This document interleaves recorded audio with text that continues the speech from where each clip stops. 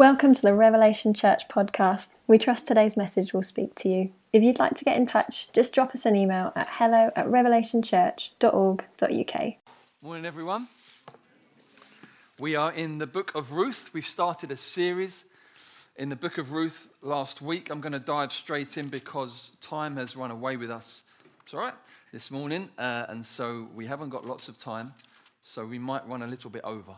So just to warn you on that, I've said it. Okay, the cat's out of the bag. I would say that the sermon would be shorter, but I don't think it's going to be. So we're going to run a little bit over. So book of Ruth. Just a quick recap in terms of the story, so that those of you who weren't here last week, or if you're not familiar with the story of Ruth, just so you've got a kind of sense in your head, and it will make sense as we pick up on chapter 2. Today, we're introduced at the beginning to a man whose name is Elimelech, and he has got a wife called Naomi, two sons, Mahlon and Chilion, and due to a famine, they leave Bethlehem in Judah, and they move to Moab. Now, historically, Moab was a place, it butted up against the Promised Land, the land of Israel, and it was a land where if you can read about, I think about 150 references to Moab in the Bible, and most of them are negative. There's trouble with Moab, there's war with Moab, there's judgment on Moab. It's not like a friendly neighbor. I think friendly neighbors in those days were few and far between anyway, but war was part of life. But Moab was definitely not a place that was looked upon well in the eyes of the Israelites.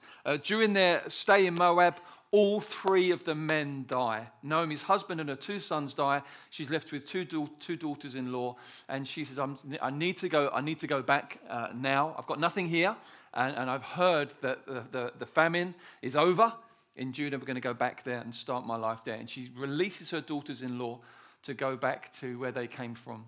And she says, I'm too old to have any more sons that I could give to you in marriage, because in those days that's how it would work. It was called levirate marriage.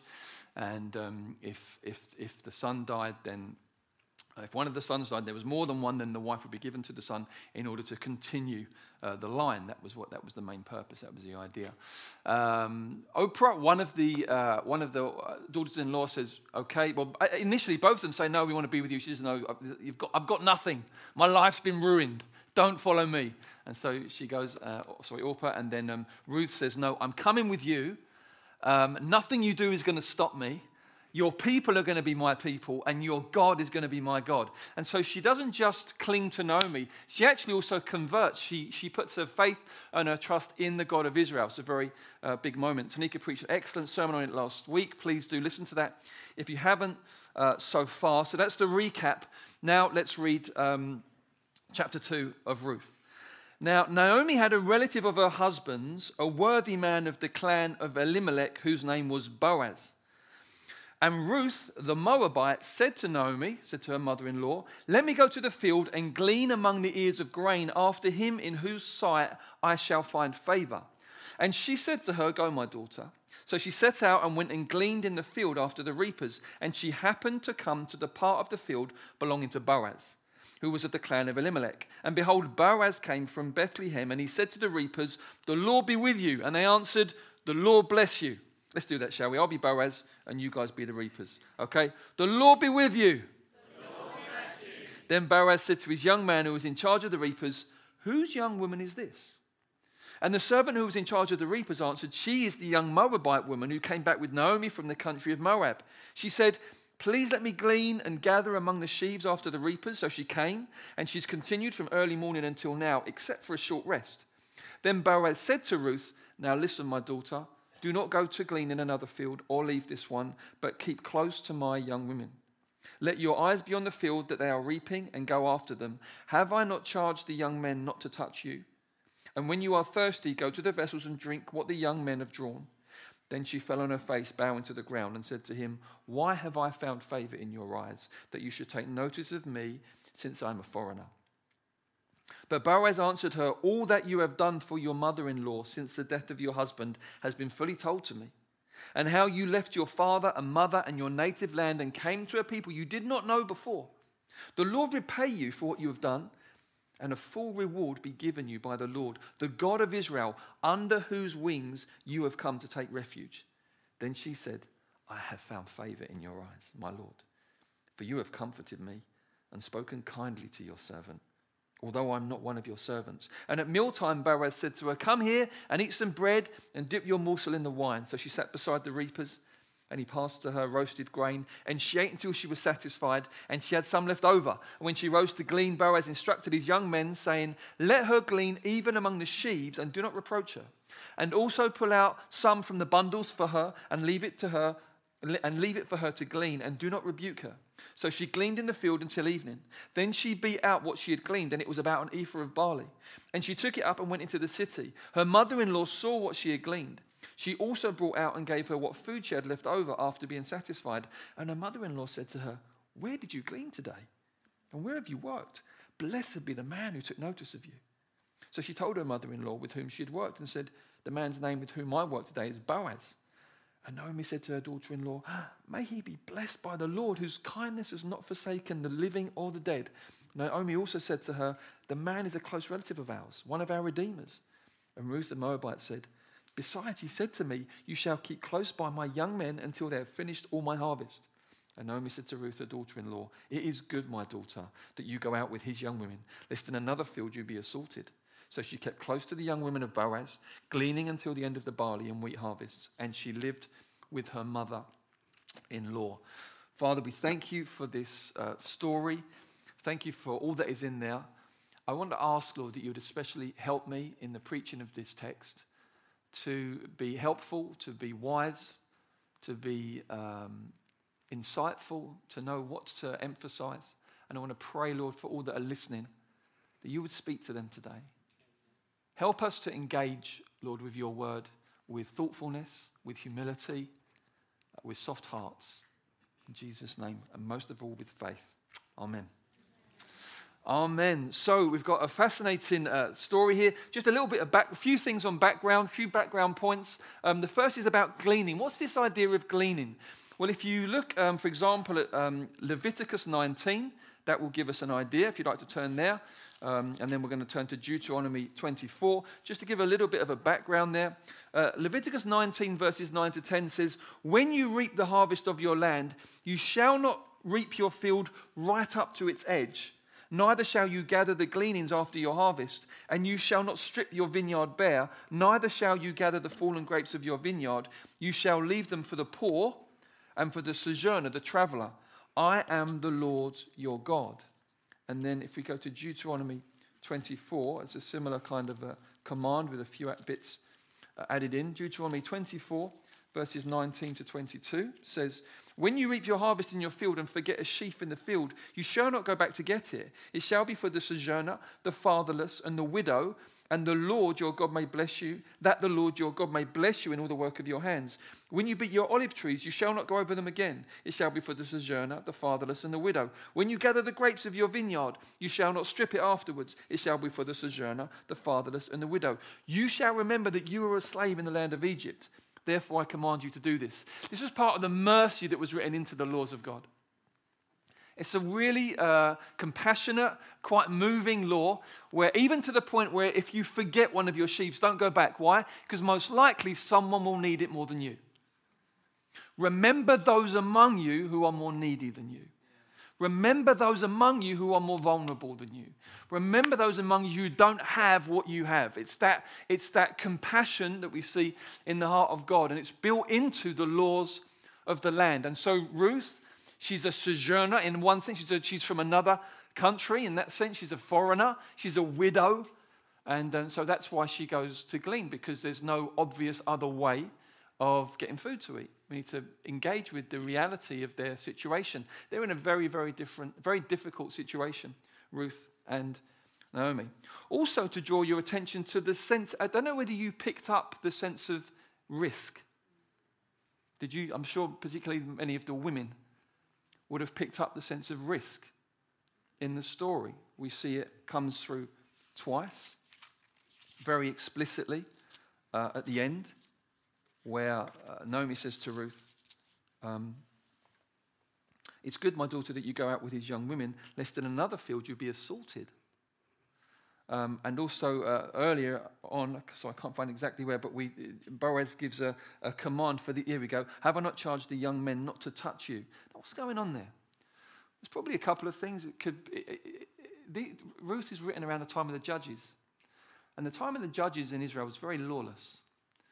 We're told in Judges, it repeats it twice in the book of Judges. It says, in those days there was no king in Israel. Everyone did what was right in their own eyes. So it's a lawless vibe. People have just started doing whatever they want, which puts certain people at more risk than others. Okay? Particularly women, often, and particularly widows in this culture. So it's a very risky kind of scenario. We need to just recognize that the Bible isn't idealistic or romantic about the backdrop, the situation. The people of Israel at this point is not in good shape. It's a difficult place to be.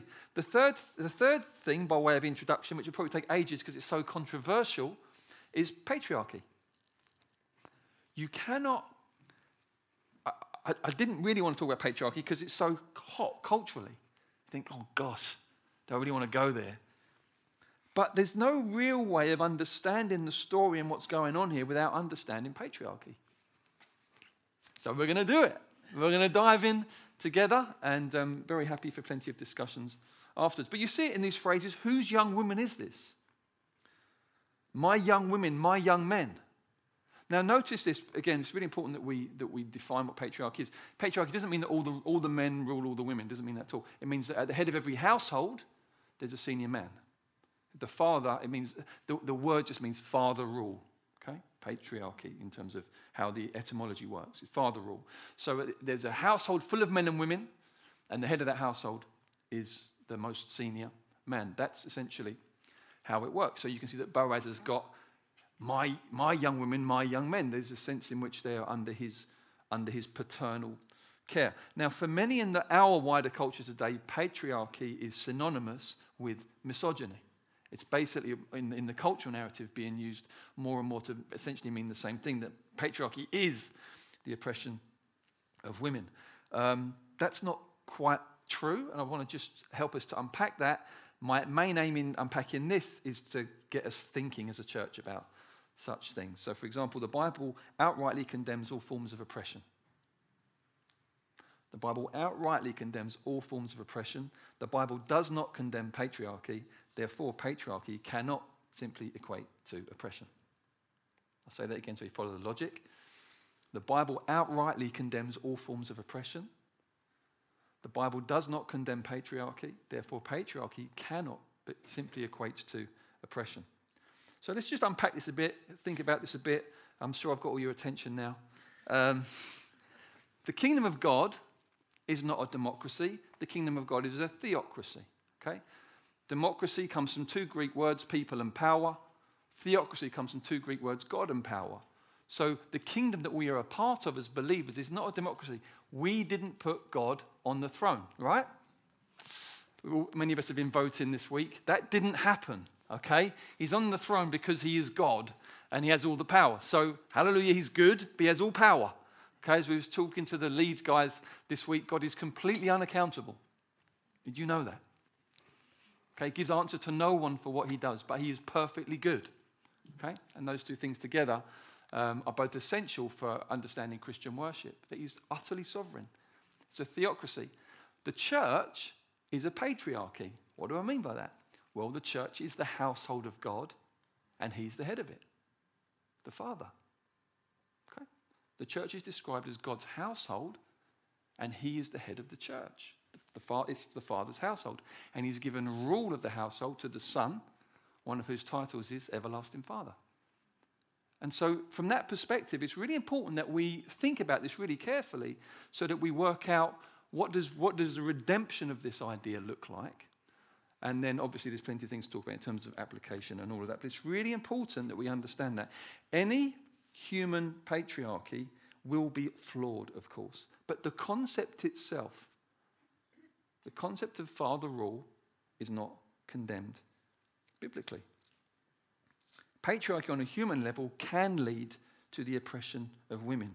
Here, interestingly, it leads to the protection of a woman. That's just what happens in the text. There's a vulnerability. She comes under his care. I'm not going to spoil how the story ends the next 2 weeks. But that's the dynamic. Through this setup here, it manifests as a protection for a vulnerable woman. One of the most haunting articles I read on the BBC website a couple of years ago, shortly after I don't know about you, what I consider to be one of the most vile crimes I've ever read about, the kidnap and murder of Sarah Everard.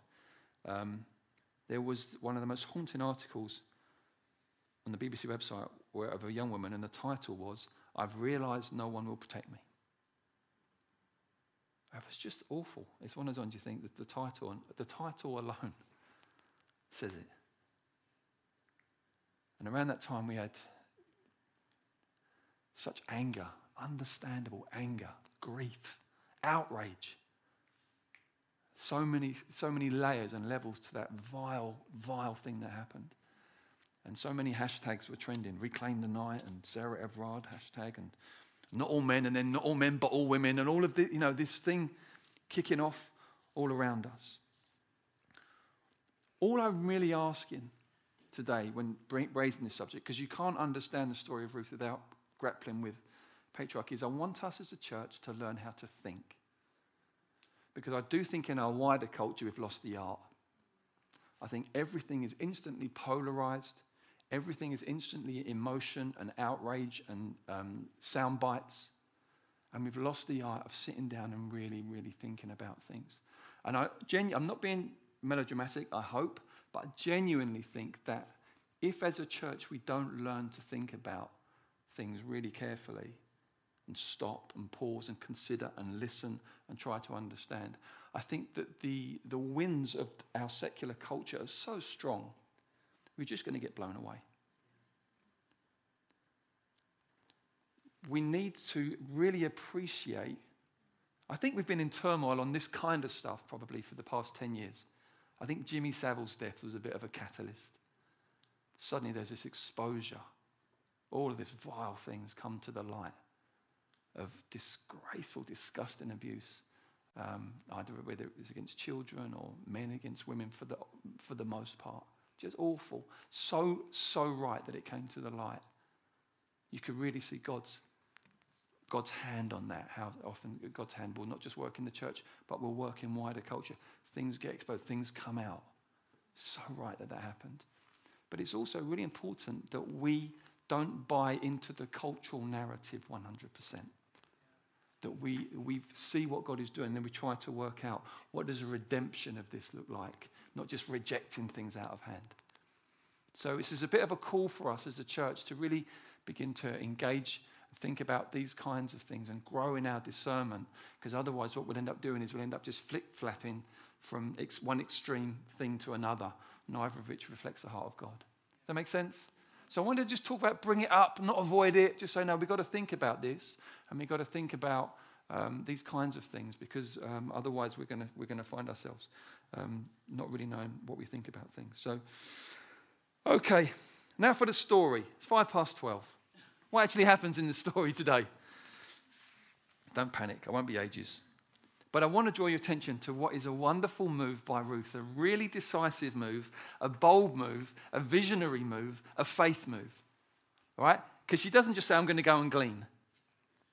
She says, I'm going to go to the field and glean among the ears of grain after him in whose sight I shall find favor. It's a fascinating thing. She recognizes that her and Naomi need provision. They need to be connected to a patriarch. That's what they need. In order for them not to die of starvation, in order for them not to whittle away to nothing, in order for the family line to continue, this is the only way it's going to happen. Okay? I need to find a man who's going to look upon me with favor. That's the reality of what's going on there. Okay? That's what's happening. Now, just because in verse 1 it says Naomi had a relative of her husband's, a worthy man called Boaz, right? And then verse 2 says, I'm going to go and find, I'm going to go to the field of him in whose sight I shall find favor. It kind of can read a little bit like she's saying, I'm going to go and find Boaz. It's clear that that's not the case. As the story develops, she happened to come into the field of Boaz. And then Naomi says, where were you? I was in the field of Boaz. Boaz, wow, he's a relative. It wasn't that she went out to find Boaz. Now, you say, what's the big deal? Here's the big deal. She's not moving out to try to control a situation. She's not thinking, okay, how are we going to fix this? We're in trouble here. We're struggling. Okay, now what we could do? Who have we got? Who are the men? Okay? Who are the men that we're in some way related to, who have some kind of potential responsibility to redeem us from our situation? This whole kinsman redeemer thing Tanika spoke about last week. Who are they? And Naomi goes, well, here are the guys. You don't want him. Don't go in his field. He's great. He's handsome. He's a good guy. He's kind. It's not that. Okay? That's not it at all. It's a move where she's saying, something needs to change. We need favor in order to be redeemed from our situation. I'm going to go out into the fields, which is a risky move. We've looked at that, haven't we? It's a risky scenario. I'm going to go out into the fields. She's a Moabite woman. Okay? She's fair game. This is risk. But she says, I'm going to go out and I'm going to find favor. You think, where's that confidence come from? Well, we're told, aren't we, earlier? She said to Naomi, your God's going to be my God. So she would have been learning about the God of Israel and his promises of provision, his promises of loving kindness, his promises of abundance, his promises of rewards to those who faithfully follow him. She says, well, I'm in. I'm going. And so she just starts reaping. And then there's this wonderful, she happens upon the field of Boaz. She doesn't know, he's not there. She's just gleaning. Suddenly he turns up, does this great greeting, and then he says, oh, hello. Who does she belong to? She gets his attention. And then there's this beautiful interaction, this wonderful interaction. It's really, really tender. It's full of gentleness. It's full of hope. It's full of kindness. She says to him, you've comforted me and spoken kindly to yourself. It's a beautiful love story. Again, I'm not going to spoil the ending. I just did. I'm not going to. It's full of kindness, full of tenderness, full of warmth, full of protection, full of care. It's really a beautiful thing to behold what's going on here. Why have I found favor in your eyes? She recognizes. I'm going to go to the field and find favor. It's happened. It's happened. Why have I found favor? But look at his answer. And I want you to really see and understand this. His answer is this. All that you've done for your mother-in-law since the death of your husband has been fully told to me. God has been arranging conversations behind the scene. Yeah? He's been arranging conversations behind the scene. How you left your father and mother and your native land, came to a people you didn't know before. The Lord repay you for what you've done, and a full reward be given you by the Lord, the God of Israel, under whose wings you've come to take refuge. He says, I've heard all about you. I've heard all about you. And what I want to draw your attention to is this. When Ruth made that decision to cling to Naomi, when Ruth made that decision to follow, I will be, your people will be my people, even though they probably hate me. Your God will be my God. As far as she could tell, on a human level, it was going to bring her absolutely no advantage at all. There's no selfish ambition here. It's faithfulness. It's faithfulness. It's loyalty. It's love. It's service. Those attributes are godly attributes. Those attributes show that this is a woman of character. And God sees the decisions that we make in the private place. Did you know that? Did you know that?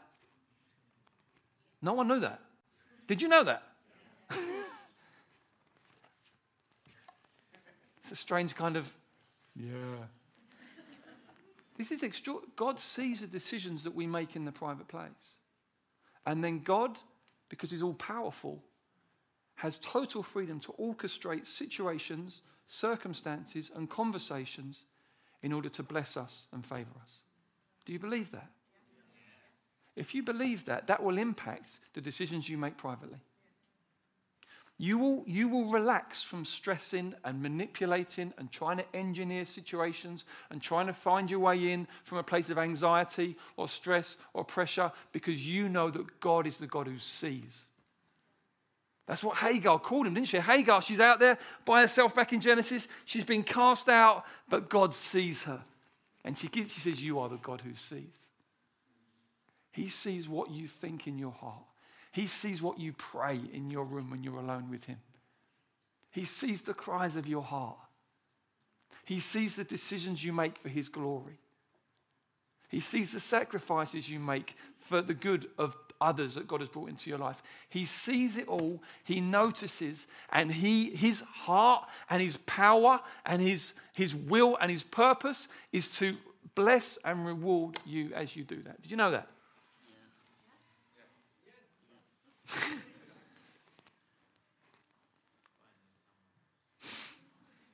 It's important that we see these things because it impacts the decisions we make in life.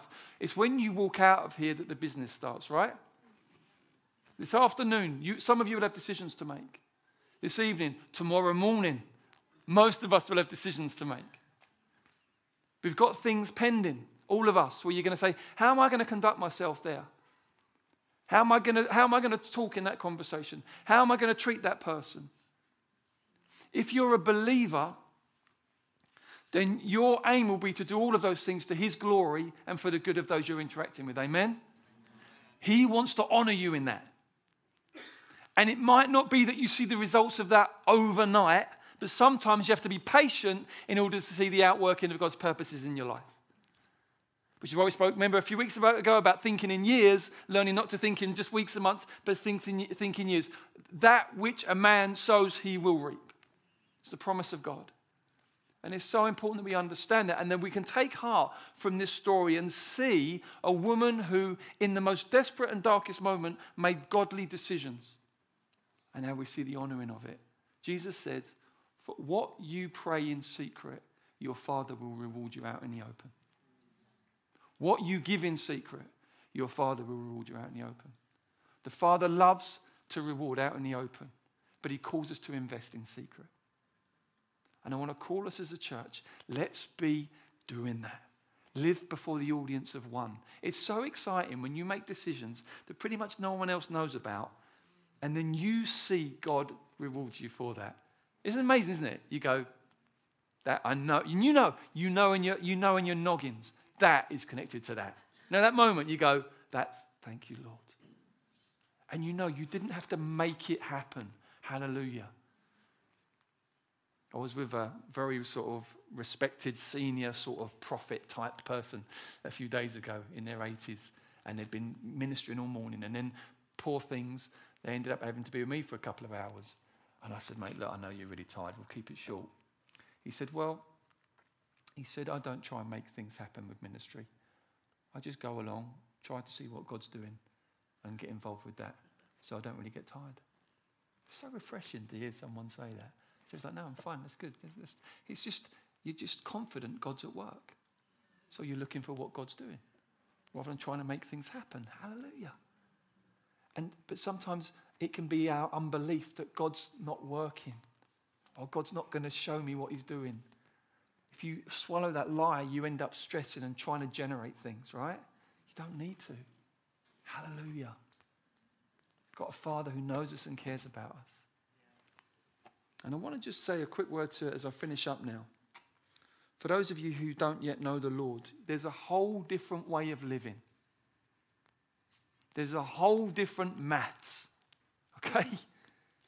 There's a whole different way where essentially it's not built on human means, human equations, this, that, and the other. It's built on a place of childlike trust where you put your life in his hands. You put your past in his hands and trust him for forgiveness and restoration and all of that. And you put your present in his hands, all of the uncertainty that you've got, and your future in his hands. You say, Lord, I belong to you now, just like Ruth did. He will bring you into a new way of operating. It's called living by faith. That way is open for you because of a man, the only man to have perfectly lived by faith, Jesus. There's only been one man who's lived by faith properly, fully, without sinning, and that's Jesus. And he lived on our behalf, lived for us, built up, if you like, an account of righteousness in his relationship with the Father, which he gives to us freely because he's so kind. And then took our debt in his body on the cross to release us from judgment. And if you want to know the joy of this new way of living today, it basically involves you bringing your burden of sin and guilt and everything you've done wrong and laying it at the foot of the cross, trusting in Jesus, and then saying, Jesus, I want to follow you now. Jesus says, fine. I've taken the cross for you, so you never have to worry about all of that. It's all been dealt with. But here's a cross for you to pick up and walk with daily, whereby you're going to learn how to say no to all those things that have brought you to dead ends, all those things that have not glorified him. And you can learn to live in the power of the Holy Spirit for his glory. It's a new life. It's a Christian life. It's radical. It's exciting. It's a gift, but it costs you everything. If you want to know about that, please come and see me. I'd love to chat with you and pray with you about that. And if you're here as a believer, but you recognize, I've been living more like the world than how you describe living by faith, I'm not doing that. Get right with God. Say, Lord, I'm sorry. I've fallen for, I've been in unbelief. I've believed these things that you don't care or you're not involved, and I've started to try to make things happen. I lay that down. I lay that down, Lord. And I want to be like Ruth now. I want to begin to invest in secret and just really learn how to trust you to work out your purposes in my life. Amen? Amen. Look at that. Not bad. Only 3 minutes late. Let me just pray for us. Lead us in prayer. And then, Lord, we just want to pray for my brothers and sisters today. Lord, we know that those of us who are born again, Lord, we hear about living by faith. Something in us goes, yeah, that's my inheritance. Yes, that's what I want to learn how to do more and more. And I want to pray, Lord, fuel on the fire. Fuel on the fire, Lord. I want to pray courage. I want to pray the faith that you've given, Lord, they would exercise. Put it into practice. Let that faith muscle grow. I want to pray mountains start to move. I want to pray, Lord God, things just start to connect in a different way of operating, different dynamic. Bless my brothers and sisters, Lord, as we all try and work out what it means to live with our eyes fixed on you. I pray in the name of Jesus for growing fruitfulness and prosperity in that, Lord. And I just lift up all those, Lord, who are here in this room, but they've actually not come into personal relationship with you yet. They've not, Lord, left their sins at the cross and embraced you as their Lord and Saviour. They've not understood yet, Lord, that you've done it. You've paid it all. The price, the work for our sins is done. I want to pray for revelation. Open the eyes of their hearts by your Spirit. Let them see your finished work on the cross and cling to you in faith and find new life in you, we pray. In Jesus' name. Amen.